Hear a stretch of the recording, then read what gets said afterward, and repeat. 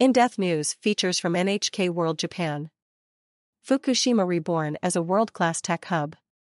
Japanese central and local government officials are breathing new life into Fukushima Prefecture's coastline. Areas where industries and jobs were left in tatters by the March 2011 nuclear disaster are now home to cutting-edge research hubs in the fields of robotics, AI, green energies, radiation, and more. Prefectural officials have established the Fukushima Robot Test Field in Nami Town and Minamisoma City near the crippled Fukushima Daiichi nuclear power plant. The initiative is funded by a central government subsidy of about 15.6 billion yen, or $120 million. Local officials say more than 70 robotics companies are now operating at 21 facilities across the area.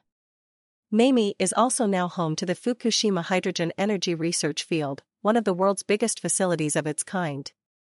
Officials are conducting real-world urban development trials using the low-carbon gas, promoting creative reconstruction.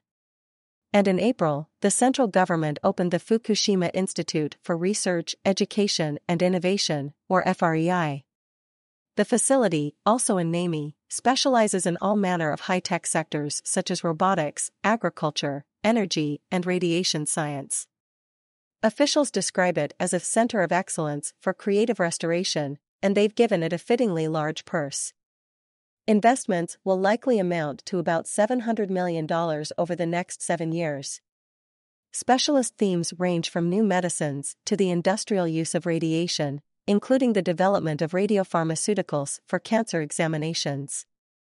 And by studying how radioactive materials migrate into the environment and ecosystems, the researchers are turning Fukushima's tragic past into a positive for the future. Automated agricultural technologies. As for agriculture, the researchers are finding ways to boost farm production using artificial intelligence and communications technology. They believe local producers can overcome Japan's labor shortage by deploying autonomous driving technologies and drones. The potential for a major recovery is huge.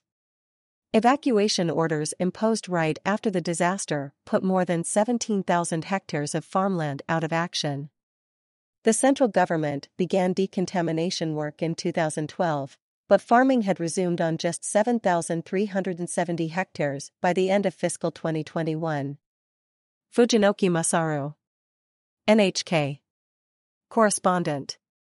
Kanazawa Takahide, NHK World Correspondent. Yabe Makiko, NHK World Correspondent.